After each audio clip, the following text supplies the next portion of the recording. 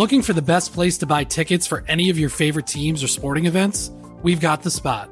Our partner, StubHub, has been the leading ticket marketplace in the world for over 20 years, providing a 100% guarantee with every order. From a worldwide selection of live events, the widest choice of tickets and industry-leading partnerships, StubHub has what you need to purchase with confidence. StubHub, an official partner of The Athletic.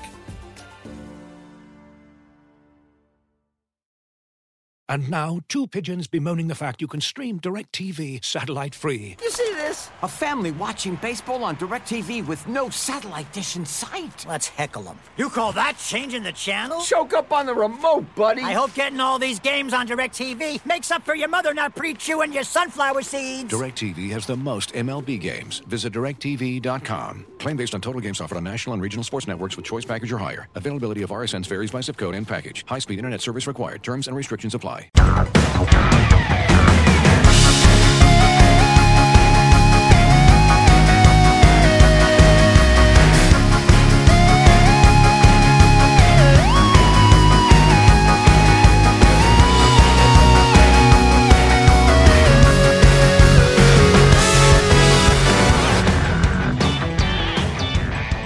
Hello and welcome to Front and Nationwide, the Athletics CBJ dedicated podcast. I believe this is episode 9. Allison, correct? Correct. They are piling up here. Joining me, this is Aaron Portzline. Joining me is Allison Lucan and Tom Reed, who are in various states of their morning. And we're going to talk about a lot of stuff. I feel like a radio guy here. Have you ever noticed this at the beginning of every sports radio show? They always have a lot of stuff to get through. Like it's a very just chock full segment here. That actually does apply here. You got a lot to unpack, don't you, Aaron? We have a lot to unpack. Boy. We have a large onion to unpeel here, or to peel. Sorry, can't unpeel it. News and not good news for the Blue Jackets, as you already know this. It's Seth Jones out 4 to 6 weeks with a knee sprain. Suffered Tuesday in Clinton, New York, and otherwise perfect evening as part of the Kraft Hockeyville game with Buffalo. That really was a tremendous event and sullied by the injury to Seth Jones. He's out 4 to 6 weeks. If he's out 4 weeks, he misses 7 games. If he's out 6 weeks, he misses about 15 games. So that is a big loss for a Blue Jackets blue line that has already been hit with UFA defections, with injuries, with players coming back from injuries. We count through it. Zach Werenski, good news for him. He will play in an exhibition game tonight in Nationwide against the Pittsburgh Penguins, his first game since having rather significant offseason shoulder surgery to repair a torn labrum and also to clean up a rotator cuff. So that's good news, but you've got Werenski at some percentage less than 100, certainly. You have Jones out. You have Ryan Murray out with a groin injury. And this team lost Ian Cole and Jack Johnson to free agency last year. So this not to crack on any of the guys who are going to be in the lineup on opening night, but this is going to look like a training camp preseason roster compared to what the Blue Jackets thought it was going to look like.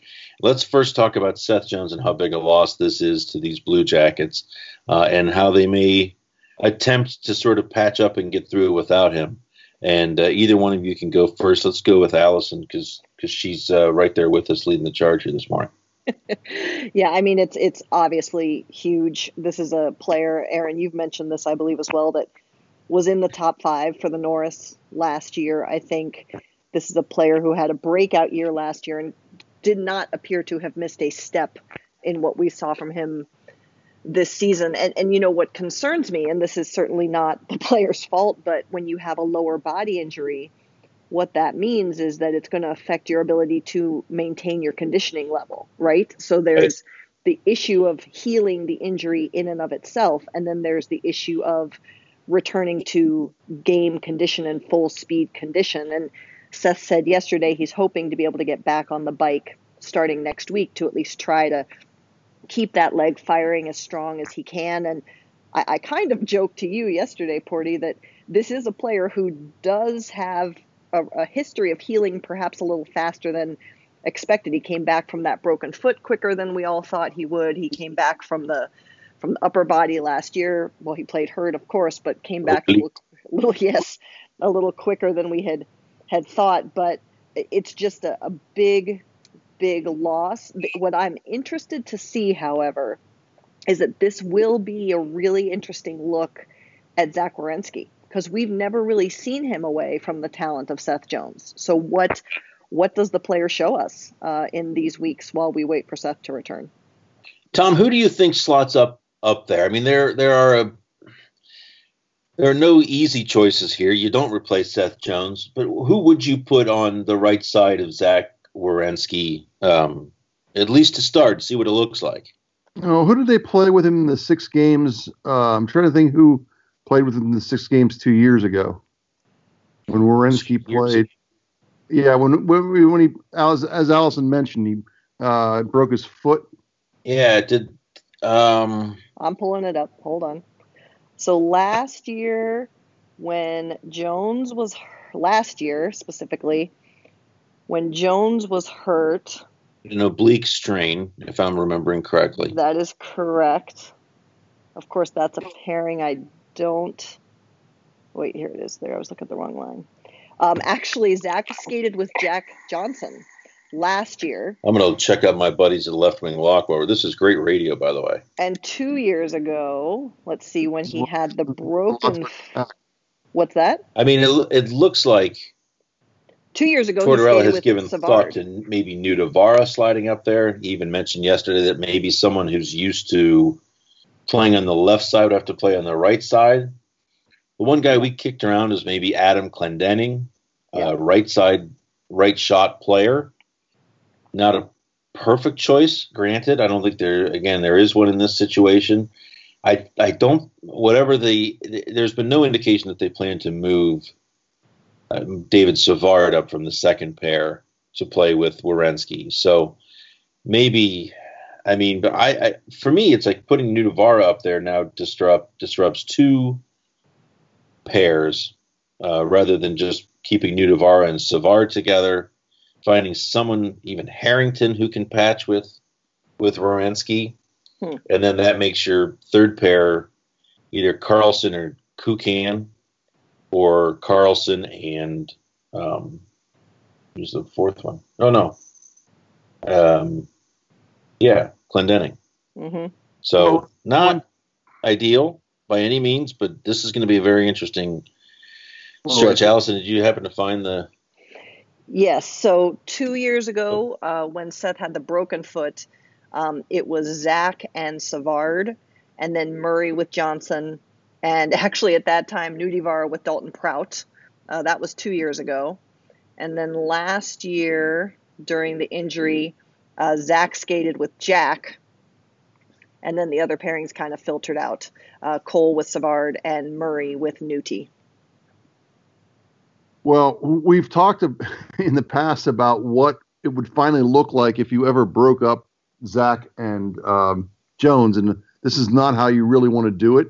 But it will give them a look at what Werenski and someone else looks like for more than 5 or 6 games. And it'll be interesting if they can get somebody right off the bat or they have to keep changing on the fly. I think the other thing that this does, of course, certainly we talked so much about the importance, I think, this season with all that's going on around this team and the uncertainty of the futures of Bobrovsky and Panarin, was you really wanted to get a quick start to this year. And this is just going to give one more challenge to that, and whether they can do it. It is, but yesterday it was interesting, and this was in Porty's article too, about the defense needing to play a little bit safer.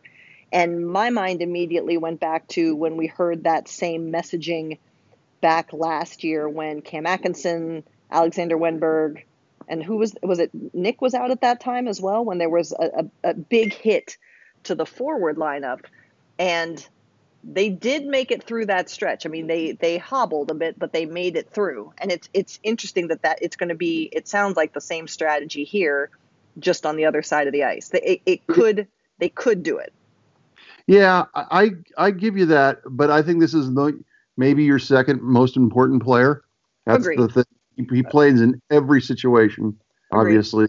Power play, penalty kill. Not saying that they won't do it. And again, I think it could give them a window into what life, again, we've talked. It seems like Aaron pushes this all the time to Torts, and Torts is always saying, "Oh, what are you trying to break this pair up?"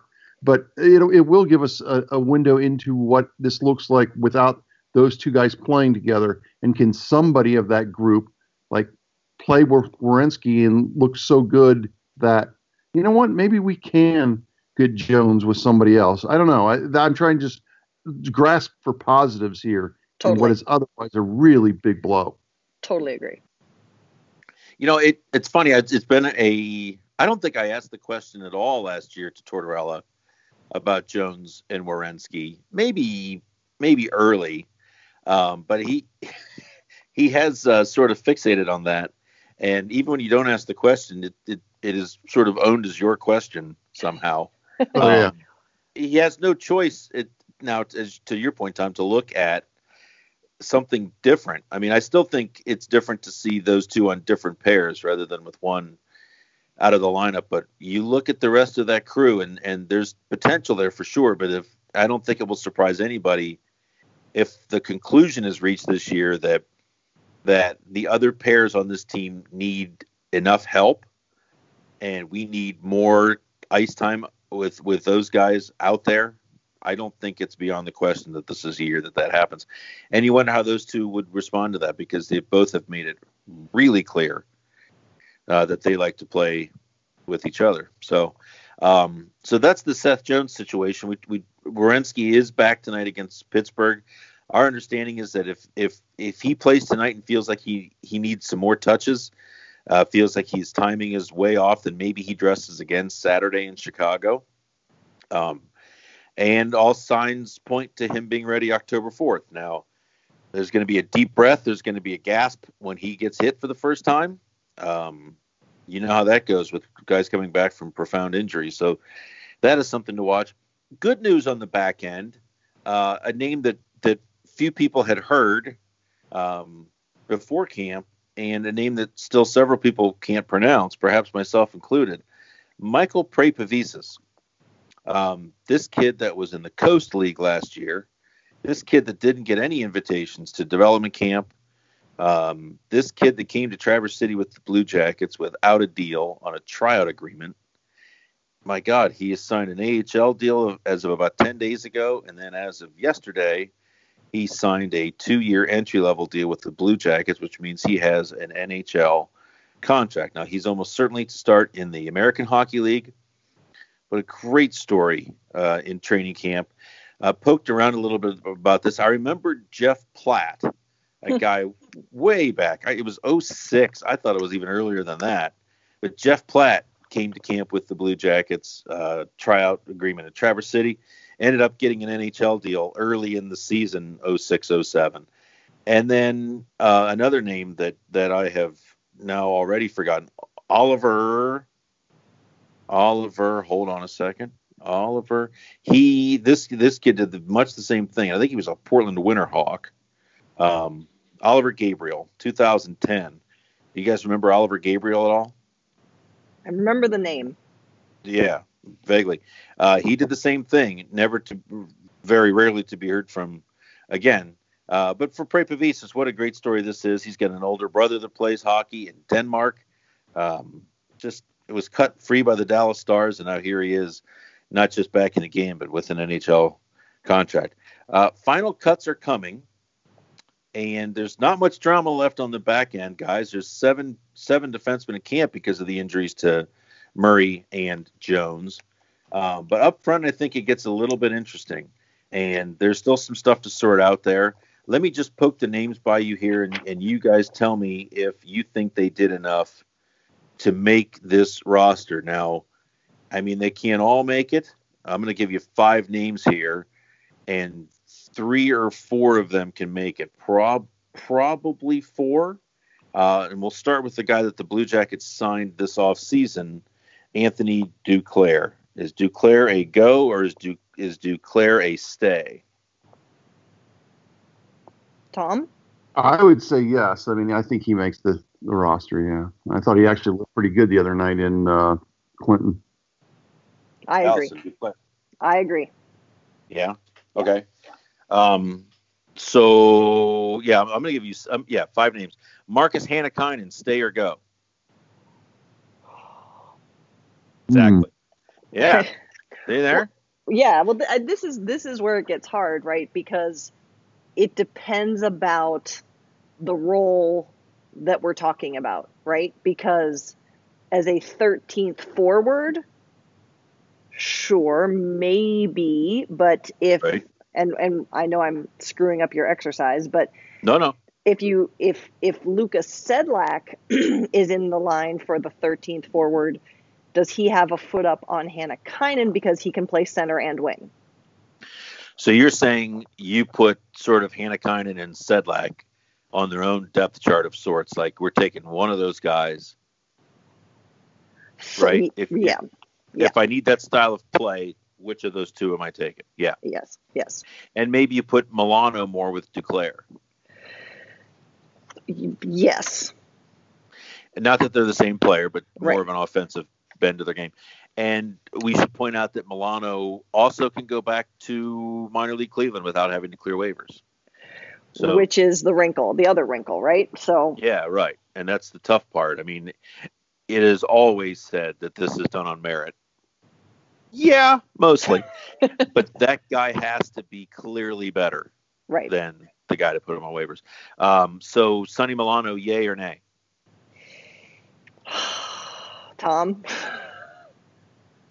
Yeah, I mean, yeah. How many goals were last year? You got to cut somebody here. I haven't weighed in on Sedlak. So, I mean, although you were talking about the thought of Milano and Duclair playing together, on a low line, that is to be a light low line. But see, I don't think of Duclair as light. Huh? I don't think of Duclair as light. You've put him with Riley Nash. I don't mind that line. I don't mind that line physically. Lucas Sedlak. So Duclair, Hannikainen, Milano, Sedlak, Jonathan Davidson. Someone's got to go. And what about Kevin Stenlund? Okay, Kevin Stenlund. Yeah, you're right. He's still here. Give the man a shot. No, I mean, give the man a shot. For me, the easy choices are Davidson. Nothing against the Swedes. Anyone Swedish listening to this. Jonathan Davidson and Stenlund are the ones that you go, okay, those are the most painless. Davidson goes back to Sweden. Stenlund goes to Cleveland, and you keep 14 forwards.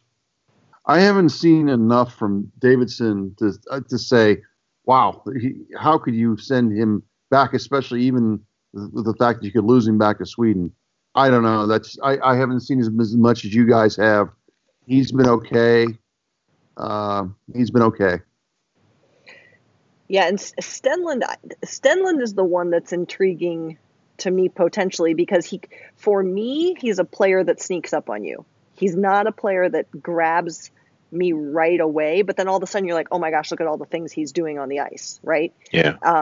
Torts commented, I think it was yesterday, that they want him to work a little bit more on his first few steps, which totally makes sense.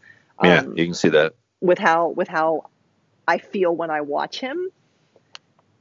And I see flashes from Davidson, but I almost, this is hard. Yeah, see, I don't think it is. I think Davidson goes back to Sweden because if you keep Davidson here, he's got to play. Absolutely. Right, and we Allison, you and I talked about this yesterday. This is not his contract that says he goes back to Sweden. This is like the Blue Jackets' agreement with Davidson that says he goes back to Sweden. This is how the agreement works between the Swedish Hockey League and the NHL.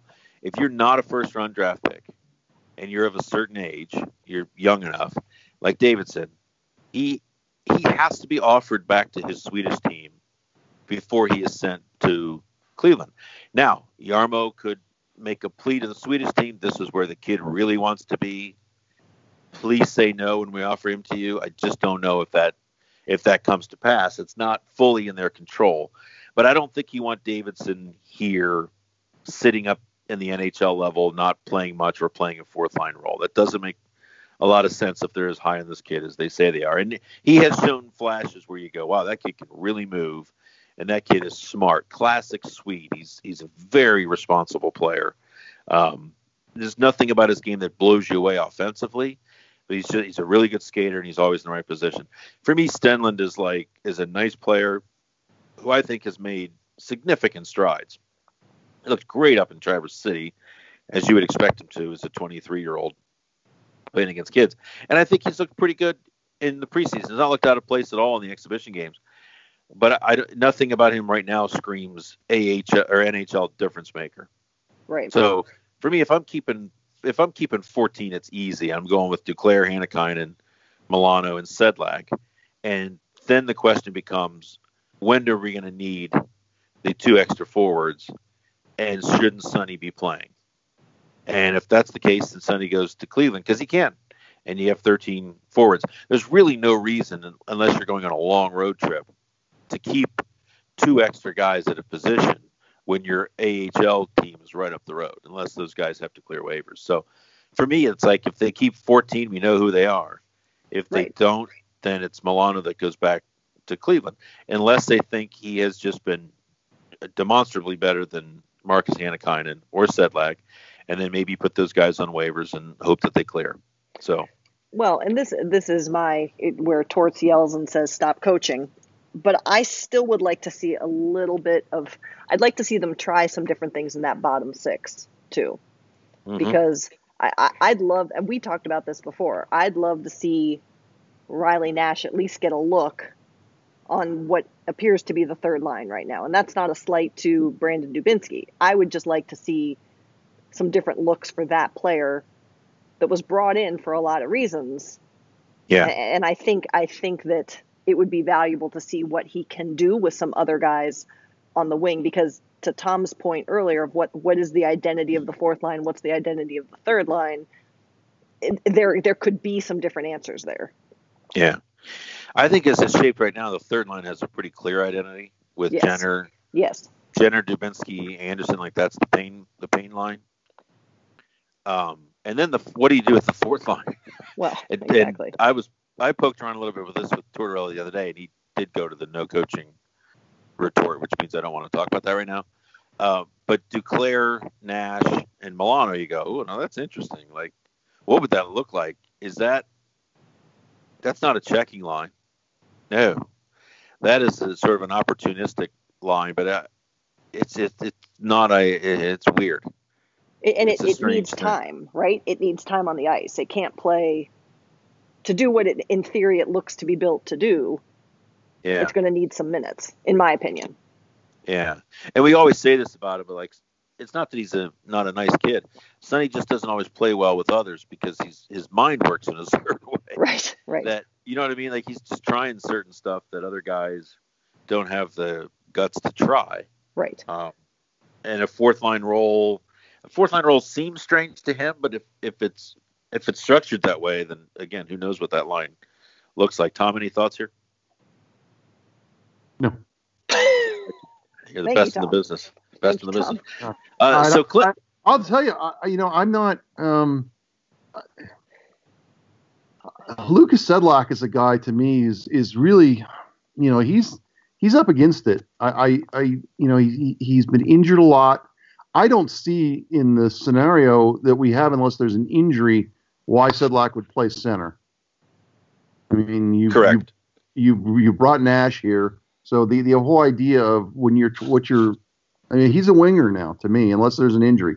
If there's an injury, yes, he's probably moves back to center, and it's nice that he can do it. But man, from his rookie year, where he was centering a good fourth line, to now it's been a tough go for him. I think mostly because he couldn't stay healthy. Right. Yeah. And again, like we talked about it a minute ago, I think it's how you want to shape that fourth line, and it could well come down to we're keeping one, Hannikainen or Sedlak. Because those are defensive-minded forwards.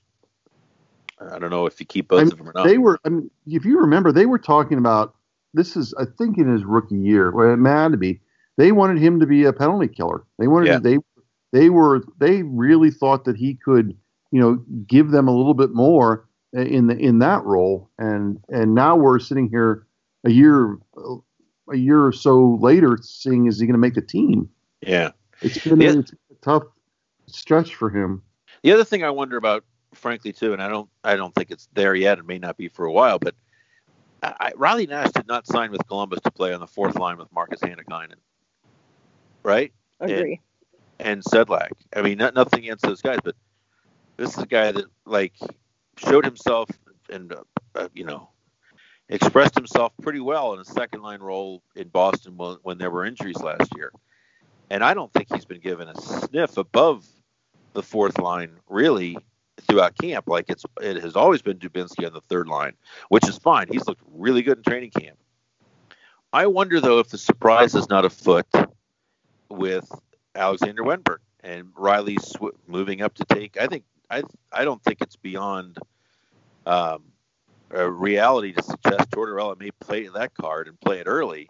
That Riley Nash is his team's second line centerman, and we'll see what we do with Wenberg as a wake-up call to Wenberg if he feels one is needed.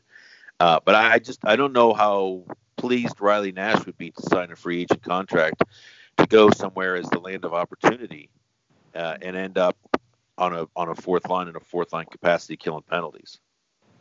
Exactly. Well, yeah, and again, they haven't played a game yet, so we'll see. As you know, these things change over time. Guys move up and down lines, especially in today's game. So, in 2 weeks from now, we could be talking about the scenario that you just laid out, Aaron, that he's playing second line minutes. So, and I think he's a veteran player. He understands that.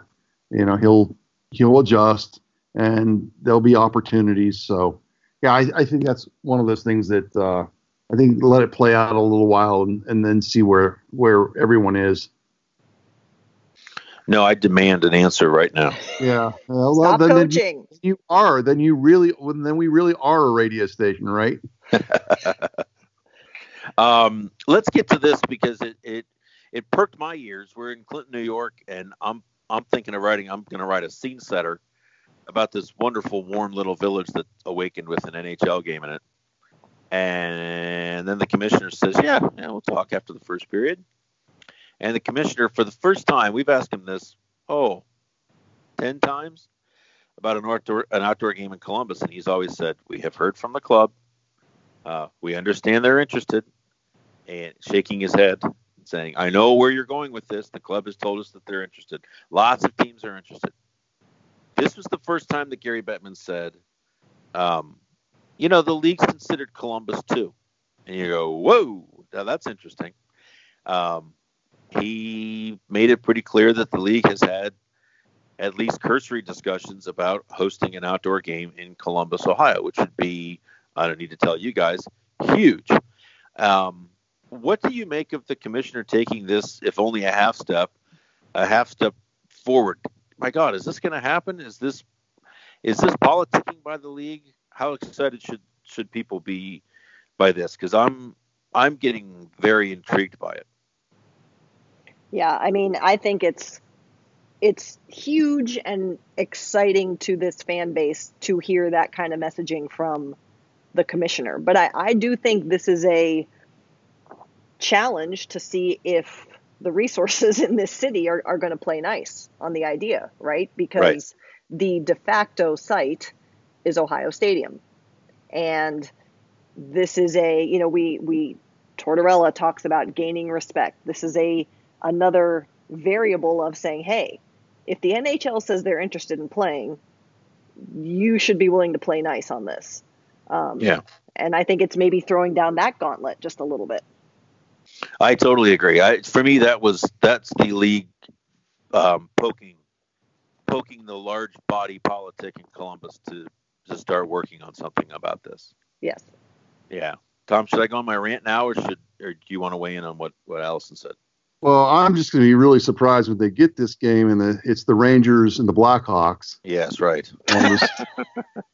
The Penguins and the Blackhawks from Ohio Stadium. It's obviously would be fantastic, and I really can't add more to the idea that, so it seems like so much of this hinges on whether Ohio State is going to kind of agree to allow them to use their stadium for this, and there should be pressure put on it. It's a they've played in different stadiums.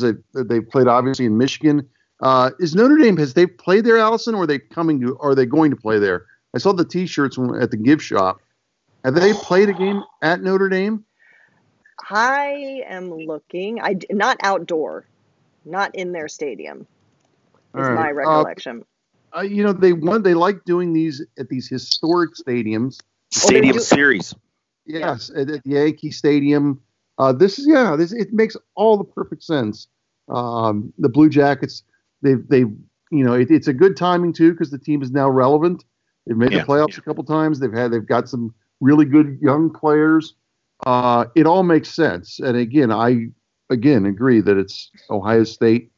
Are they going to play nice and decide to let this happen? It's the same building that to me would make a fantastic World Cup venue, but that's probably not going to happen the next time the World Cup. And Tom is correct. There hasn't been a game, but there is to be a game this January 1st, 2019 in Notre Dame Stadium. And that is Blackhawks and Bruins. Oh, that'll be good to see those two teams outside. I never get enough. Yeah, I always joke with the Blackhawks writers that the Blackhawks should release an indoor game schedule each year. Anyways, well, I mean, and this is what we've mentioned this, but and I do think that the relationship has gotten better, Ohio State and the Blue Jackets, and this is a fairly cynical view, but I know it's one that many hold. Many think it to be the reality here. Ohio State does not want the Blue Jackets here. Ohio State has never wanted the Blue Jackets here. And so the perspective among many, the belief among many is that the perspective among at least a few people in power at Ohio State see no reason to turn their venerable old stadium over to help elevate this team that they don't want here. They want to be the big. They've always been the big dog here. They've run this town, and now here comes little brother. They didn't want a little brother, but mom and dad had a little brother, and they still don't want him. That's the feeling that many people think is still alive. If it can happen at Michigan Stadium, the big house, of course it can happen here.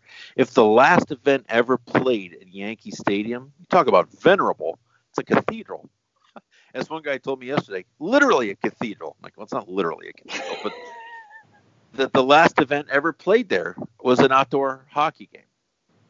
So it should be able to happen here. There's no reason it can't happen here. And yes, a little part of me thought that Gary Bettman was putting it out there to not put it all in Columbus's lap, but to say, okay, now it's time for movement on the other side of this. If you want it so bad, City of Columbus, make it happen. And this might be something that goes above the Blue Jackets and above Ohio State and requires engagement at the state level or at a mayoral level to push these two parties together and say, make this happen because it would be great for the community. I think it would be Detroit that they play. So you've got, I mean, you could go all the way up with this. You could have the Blue Jackets and the Red Wings play, of course. You could have Grand Rapids and Cleveland play, of course. You could have Ohio State men's and women's team play Michigan. It would be fantastic. And you could have Ed Ginger's crew wheel a under-18 team out there to play against the honey-baked kids from Detroit. I mean, you could certainly get usage out of it. I think there was a lot of concern for previous years when Columbus asked about this, and nobody wanted to say it, was, would they sell 105,000 tickets? Like, is there that much interest? I still think it needs to be the right opponent, but it seems like it's more possible now than it has been, and I think the commissioner alluded to that with his comments. Agree. Anything from you guys? Yeah? Good? Yeah. Right. No, well done. So we go to the rink this morning, Blue Jackets and Pittsburgh tonight. Pittsburgh's bringing a good lineup. Kessel, Crosby, Malkin, They're cranking it up here. I think the Blue Jackets are going to do the same. They have not released their lineup yet for this game. I love the preseason sportsmanship, if you will. Gamesmanship. That's the right word. And the sense we've gotten is that the lineup Saturday in Chicago is going to be packed with several AHL players. Maybe half the lineup are going to be guys that are Cleveland bound or already in Cleveland that will be coming up for a game. The Blue Jackets don't want to expose. I mean, they're down to 26 healthy guys. I think they don't want to expose 20 of those guys to back-to-back games to end the preseason. So that's what's ahead of us. We will chat with you again on Tuesday. By then, we should know what this final roster looks like. We should know for sure if Werenski is ready to go. Opening night, this is Friday. Opening night is next Thursday, October 4th in Dallas. So we'll be back with you in a couple days. Thanks for listening to us. If you're listening to this and wondering, geez, I wonder how I can get more from these people, perhaps the written word. Well, there's a way to do that. It's theathletic.com/front and nationwide, front AND nationwide. That is a 7-week free trial, 7-day free trial. I'm all over the place. And a significant discount. So give that a look. Theathletic.com/front and nationwide. Also, thanks to David Cook at David Cook Music for the great intro and outro music that Allison plays us in and plays us out with each week. Thanks to him for that. And thanks for listening. We'll talk to you all in a few days.